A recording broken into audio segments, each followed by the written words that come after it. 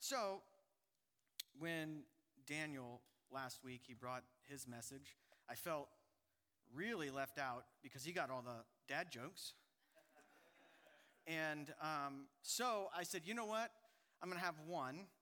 And I didn't know what it was until my son told me.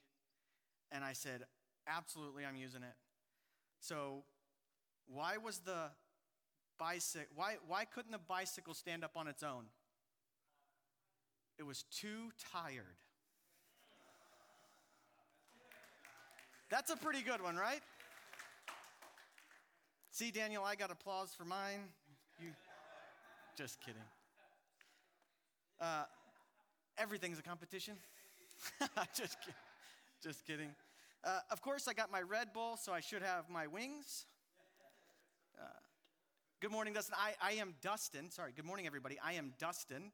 I am the church planting resident here at New City, the Edgerton campus, and I am super excited to bring this message. This is something that I've had in me for a long time.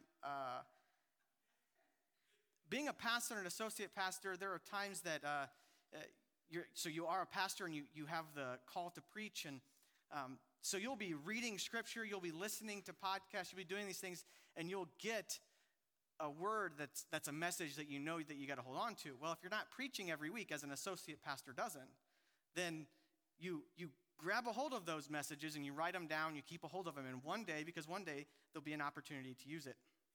I need to thank Pastor Casey so much for allowing me to even be here to do this. It's awesome that the elders of the church and the board said, you know what, you need to take some time before it's needed. So sabbaticals and pastoral care and self-care is really important. People, when they have this call on their life and this obligation, the things that you have to do and the stress and strain that pastoring brings it's a heavy burden, right? It's hard. So it's really awesome that the elders had the forethought to say, you know what, let's get some rest before it's necessary. So I'm thankful for the opportunity to come here and bring this message today. Again, like I said, I'm super excited about it. It's going to be a continuation, really, of Daniel's message last week. So he had Abraham and I have Isaac, but if you've read the Bible, the Old Testament, there's not much time or area or story of Isaac outside of with Abraham. And really what's left is him being deceived by his two sons, right? Getting married and being deceived by his two sons. So this is going to be about Isaac, but it's actually going to tie into Abraham, and it's going to tie into Jesus.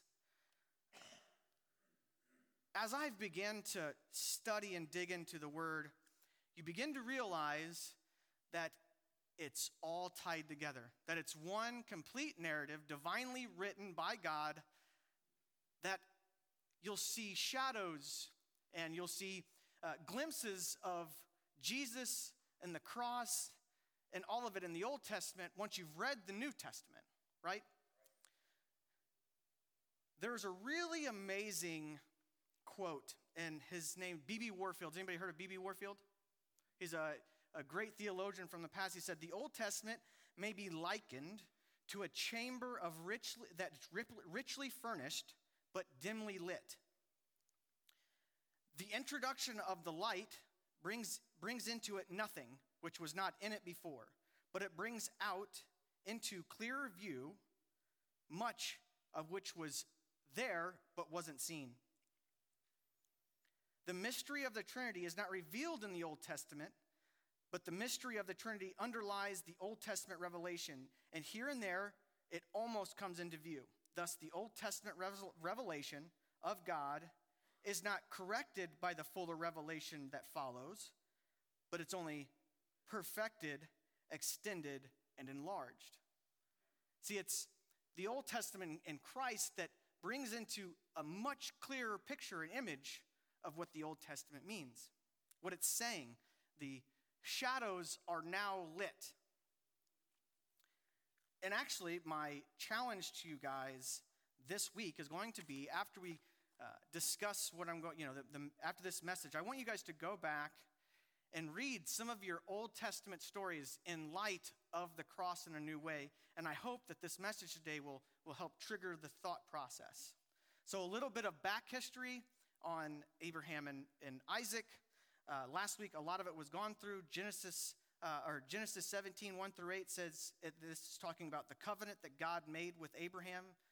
When Abram was 99 years old, the Lord appeared to him saying, I am God Almighty, live in my presence and be blameless. I will set up my covenant between me and you, and I will multiply you greatly. Then Abram fell face down, and God spoke with him, as for me, here is my covenant with you. You will become the father of many nations. Your name will no longer be Abram, but your name will be Abraham. For I will make you the father of many nations. I will make you extremely fruitful, and will make the nations and kings come from you. I will confirm my covenant that is between me and you, and your future offspring throughout their generations. It is a permanent covenant to be your God and the God of your offspring after you. And to you and your future offspring, I will give the land where you are residing, all the land of Canaan, as a permanent possession, and I will be their God. So this promise was made, and Abraham and his wife Sarah are really old at this time, right? So he's like, Abraham's, with the faith that we learned that he had, Daniel told us about, right? But he was still, that doesn't mean that he didn't have times where he was confused about what this meant, right? Because he was old and he still had no heir. So the promise was made, but there was no heir. What happens when we try to rush God's timing? We take it into our own hands, right? That's where Ishmael comes in. Ishmael isn't the son of the promise. He's the son of the works. He's not the son that God promised would be his heir, but he's the son that is the fruit of Abraham's works and his own unfaithfulness.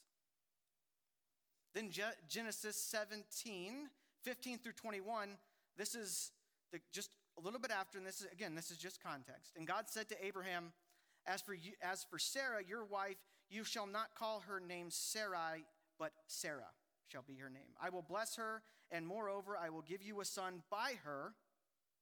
Right? So now God's saying, listen, Ishmael's not it. I told you I would give you a son by your wife. And she shall become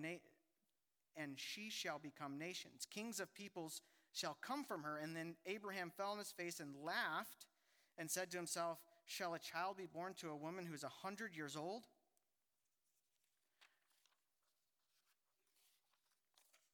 Shall Sarah, who is 90 years old, bear a child? And Abraham said to God, oh, that Ishmael might live before you. God said, no, not the son of works, but the son that I will promise. No, but Sarah, your wife, shall bear you a son, and you shall call his name Isaac. I will establish my covenant with him, an everlasting covenant for your offspring after him. As for Ishmael, I have heard you. Behold, I have blessed him and will make him fruitful and multiply him greatly. He shall father 12 princes, and I will make him into a great nation. But I will establish my covenant with Isaac, whom Sarah shall bear to you at this time next year. So God said to Abraham, I'm going to fix what you were unfaithful in. We can take that, right? We're unfaithful. We took it into our own hands, and God said, no, that's not what I've promised you, but I'm going to bless you in that as well. But the promise still lies in Isaac. Genesis 21, 1 through 7, the Lord came to Sarah, and he said, and the Lord did for Sarah what he had promised. Sarah became pregnant and bore a son to Abraham in his old age. At the appointed time, God told him, Abraham named his son who was born to him, the one Sarah born to him, Isaac. When his son Isaac was 8 days old, Abraham circumcised him, and God commanded him, as God commanded him. Abraham was 100 years old when his son Isaac was born. Sarah said, God has made me laugh, and everyone who hears will laugh with me. She also said, who would have told Abraham and Sarah that Sarah would nurse children, yet I have borne a son for him in his old age. So now we see that God fulfilled his promise. So Isaac becomes the son of the promise. That's going to be important later. The son of the promise. We're going to read through, and this is the text that I wanted to get to. We're going to read through Genesis chapter 22, 1 through 19, and then we're going to go back over it with the light of the New Testament. So let's read it in its as it is, and then we'll bring it back and we'll read it through the light of Christ. After these things, God tested Abraham and said to him, Abraham. He said, here I am. God said, take your son, your only son Isaac, whom you love, the promised son, and go to the land of Moriah and offer him there as a burnt offering on one of the mountains which I will tell you. So Abraham rose early. He saddled his donkey and took 2 of his young men with him and his son Isaac. He cut wood for the burnt offering and rose and went to the place of which God had told him. On the 3rd day, Abraham lifted up his eyes and saw the place from afar. Then Abraham said to his young men, stay here with the donkey, and I and the boy will go over there and worship, and then come back to you. And Abraham took the wood of the burnt offering and laid it on Isaac his son. He took his hand, the fire, and the knife. So they went both of them together, and Isaac said to his father Abraham, Father, here I am, my son, he said. Behold, the fire and the wood, but where is the lamb for the burnt offering? And Abraham said, God will provide himself the lamb for a burnt offering, my son. So they went both of them together. When they came to the place which God had told him, Abraham built the altar. He laid the wood on it, and he bound his son Isaac. He laid him on the altar on top of the wood, and Abraham reached out his hand and took the knife to slaughter his son. But the angel of the Lord called to him from heaven and said, Abraham, Abraham. Abraham said, here I am. God said, do not lay your hand on the boy or do anything to him, for now I know that you fear God, seeing you have not withheld your son, your only son, from me. And Abraham lifted up his eyes and looked, and behold, behind him was a ram caught in the thicket by his horns. Then Abraham went and took the ram and offered it up as a burnt offering instead of his son. So Abraham called the name of that place, the Lord will provide. As it is to this day, on the mount of the Lord it shall be provided.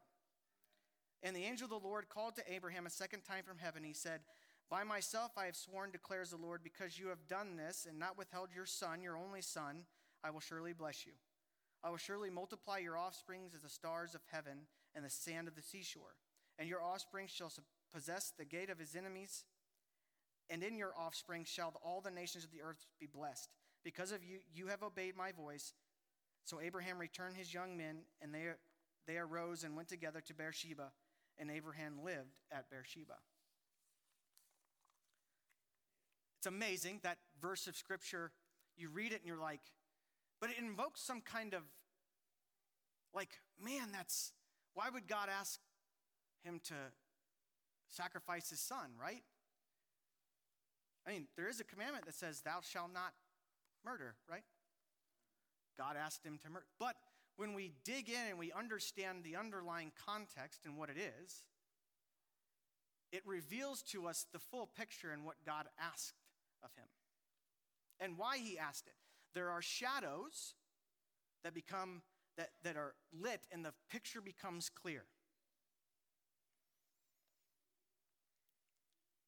So let's go back through it, and I want to hit some points the way through. After these things, God tested Abraham, and he said to him, and after these things, God tested Abraham and said to him, Abraham, here I am. He said, take your son, your only son Isaac, whom you love, the son of the promise. Go to the land of Moriah and offer him there as a burnt offering on one of the mountains that I will tell you about. Mount Moriah, the place we learn from 2 Chronicles 3:1, which I didn't put up there, which I apologize, was the place that Solomon built the temple. This was Solomon's temple, Mount Moriah. Moriah, it's also in there, the interpretations that most closely resemble Moriah in the paleographic Hebrew and fit the context of this account and the account in Genesis that's the most plausible. The reading of Moriah, which is the most plausible, which means substitute. Moriah, Mount Moriah, the place of Moriah, actually means substitute. So Abraham got up early in the morning and saddled his donkey, and he took with him 2 of his young men and his son Isaac. He split wood for a burnt offering and set out to go to the place that God had told him about. On the third day, Abraham looked up and saw the place in the distance. And then Abraham said to his young men, "Stay here with the donkey. The boy and I will go over there and worship. Then we will come back to you." We. Abraham knew that God had asked him to sacrifice his son. He knew that no matter what God did, he could raise him from the dead if necessary. He didn't know what was going to happen. He was asked to sacrifice him, but he knew, because God's promise, he was the promised son, that both of them would be back. He said, "We will be back." Abraham took the wood for the burnt offering and laid it upon his son Isaac. God laid the wood of the cross, the offering of Christ, upon his son. And they walked together. So Isaac is the picture, he is the dress rehearsal for Christ. Look at this. As it ties together, God was showing exactly how he would redeem us. He laid the wood of the offering upon his son Isaac, his only son, to his place of sacrifice. Then Isaac spoke to his father Abraham. He said, "My father." Abraham said, "Here I am, my son. The fire and the wood are here, but where is the lamb for the burnt offering?" And Abraham answered, "God himself will provide the lamb for the burnt offering." The two of them then walked together. When they arrived at the place that God had told him about, Abraham built the altar there, arranged the wood, bound his son Isaac, and placed him on the altar on top of the wood. Abraham reached out and took the knife to slaughter his son, but the angel of the Lord called him from heaven and said, "Abraham, Abraham." "Here I am," he replied. Then he said, "Do not lay a hand on the boy or do anything to him, for I know that you fear God, since you have not withheld your only son, the son of the promise, from me." And Abraham looked up and saw a ram. It's important to understand that a ram, and offered as a burnt offering in the place of his son. And Abraham named that place, "The Lord will provide." So today it is said, it will be provided on the Lord's mountain. If we go back just a couple verses, when Isaac asked Abraham about the lamb, he said, "Dad, I see the wood and the knife and the fire, but where's the lamb?" And Abraham said, "God will provide the lamb." And this is why it's a dress rehearsal. Because what Abraham sacrificed was a ram, because the lamb was not yet there to be sacrificed. And that's why Abraham said, "On this mountain it will be provided," because it was on that mountain that Jesus was sacrificed, where he brought the lamb of the sacrifice. And he was sacrificed there for the sins of every single one of us. He didn't say this is the mountain on which it was provided. He said this is the mountain on which it will be provided. It was a foreshadow to Christ. It will be provided on the Lord's mountain has been translated also that the place where God is seen or made visible. Jesus Christ was made visible or seen as God on the day that he was crucified on that mountain, and then rose again on the third day when in the temple the curtain split right down the middle when Jesus died. The place where God was made visible. He was made known. And where he provided that sacrifice. Then the angel of the Lord called to Abraham a second time from heaven and said, by myself I have sworn, this is the Lord's declaration. Because you have done this thing and not withheld your only son, I will indeed bless you and make your offspring as numerous as the stars of the sky and the sand of the seashore. It was a foreshadowing.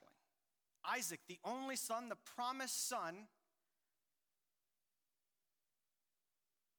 God was giving us a glimpse into what he would do through Christ. His one and only son, the son of the promise, which he sacrificed on the hill on Golgotha, the mountain of the skull or the skull. Abraham knew that God would provide the ultimate sacrifice. He knew the ram couldn't be it, because God said he would provide a lamb. Jesus is the Lamb of God, the one that was blameless and pure, the only lamb that would be anywhere capable of being the true and real sacrifice, anything possible to forgive sin. See, in the Old Testament, when the temple was operating, every single year, a lamb had to be sacrificed because it wasn't perfect. And there were 2 lambs every year. I don't know if you guys know this, but there were 2 lambs every year, and they had to be picked between the 2 of them, right? They would pick one and they would release the other. That's where the term scapegoat came from. But it had to happen every single year because it was imperfect. It wasn't possible for this lamb to take away the sins of all people and all nations. It had to be perfect and forever, and that's where Christ is. Jesus is the lamb that God did provide on that mountain, making it visible his redemptive plan from the very beginning. The only perfect substitute that can truly save. So let's go back and read that quote again. The Old Testament may be likened to a chamber richly furnished, but dimly lit. The introduction of the light brings into it nothing which was not in it before, but it brings it out into clearer view. Much of what is in it, but was only dimly or even not at all perceived before. The mystery of the Trinity is not revealed in the Old Testament. And here and there but the mystery of the Trinity underlies the Old Testament revelation, and here and there almost comes into view. Thus, the Old Testament revelation of God is not corrected by the fuller revelation that follows it, but only perfected, extended, and enlarged.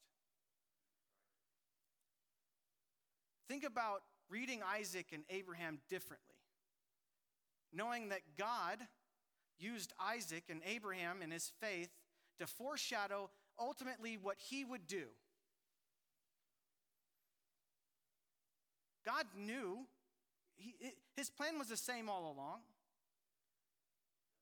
But you can't read that the same any longer. You can't read that with the thought that we talked about beforehand. Well, is why would God ask Abraham to sacrifice his son? When you understand what he was doing, it changes every bit of your perception about what he was asking Abraham to do in that moment. So I want to challenge you.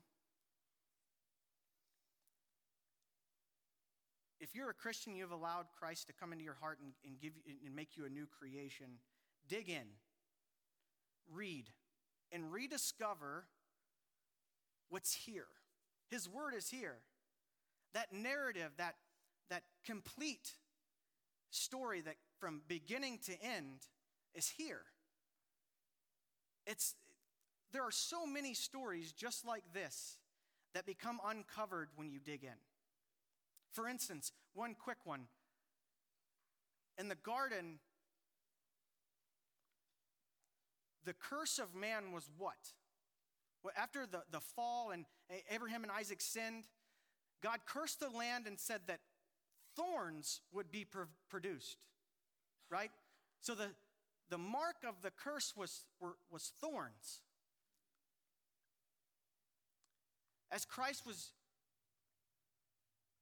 right before he was being flogged and the Roman guard were mocking him and beating him, what did they weave together? A crown of thorns. So Jesus took the mark of the curse as his crown before he sacrificed his life for you and I.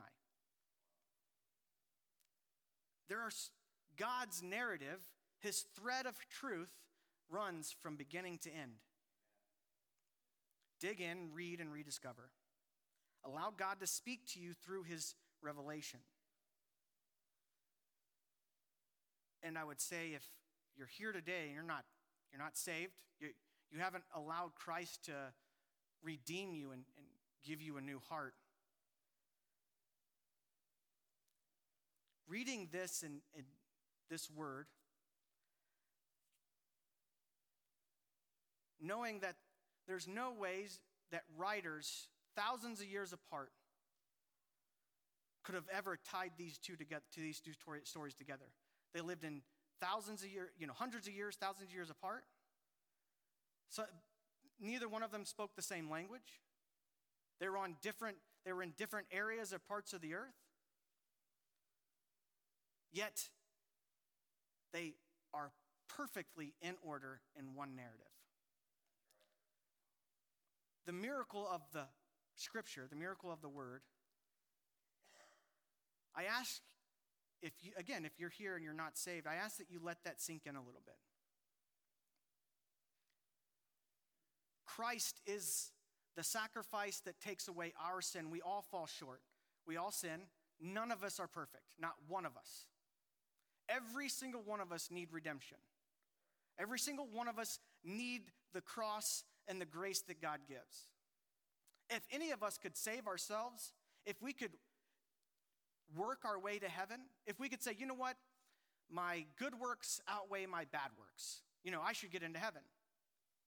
What needed would be of Christ? If you could do more good than bad, then why would Christ need to die on a cross?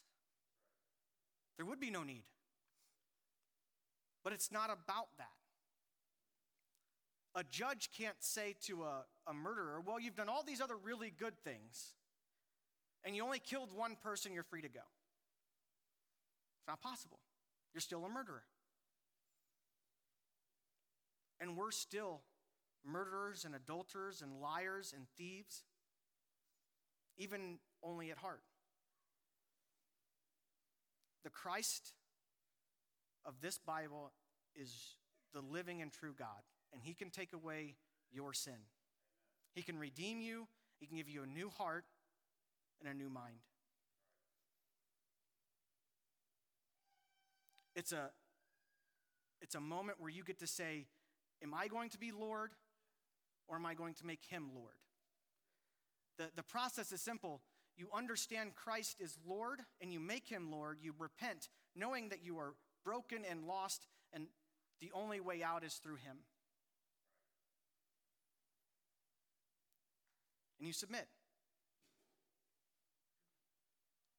Let's pray. Heavenly Father, Lord, we thank you for your word. We thank you for the opportunity to know and hear it regularly. God, I pray that those who their hearts have been tugged on, God, that you would convict them and they would seek your face. Lord, that they would make you Lord and Savior. God, we're grateful for the sacrifice. We're grateful for what you showed us from beginning to end in Scripture. Lord God, we love you and we praise you. In Jesus' name. And everybody said? Amen. Amen.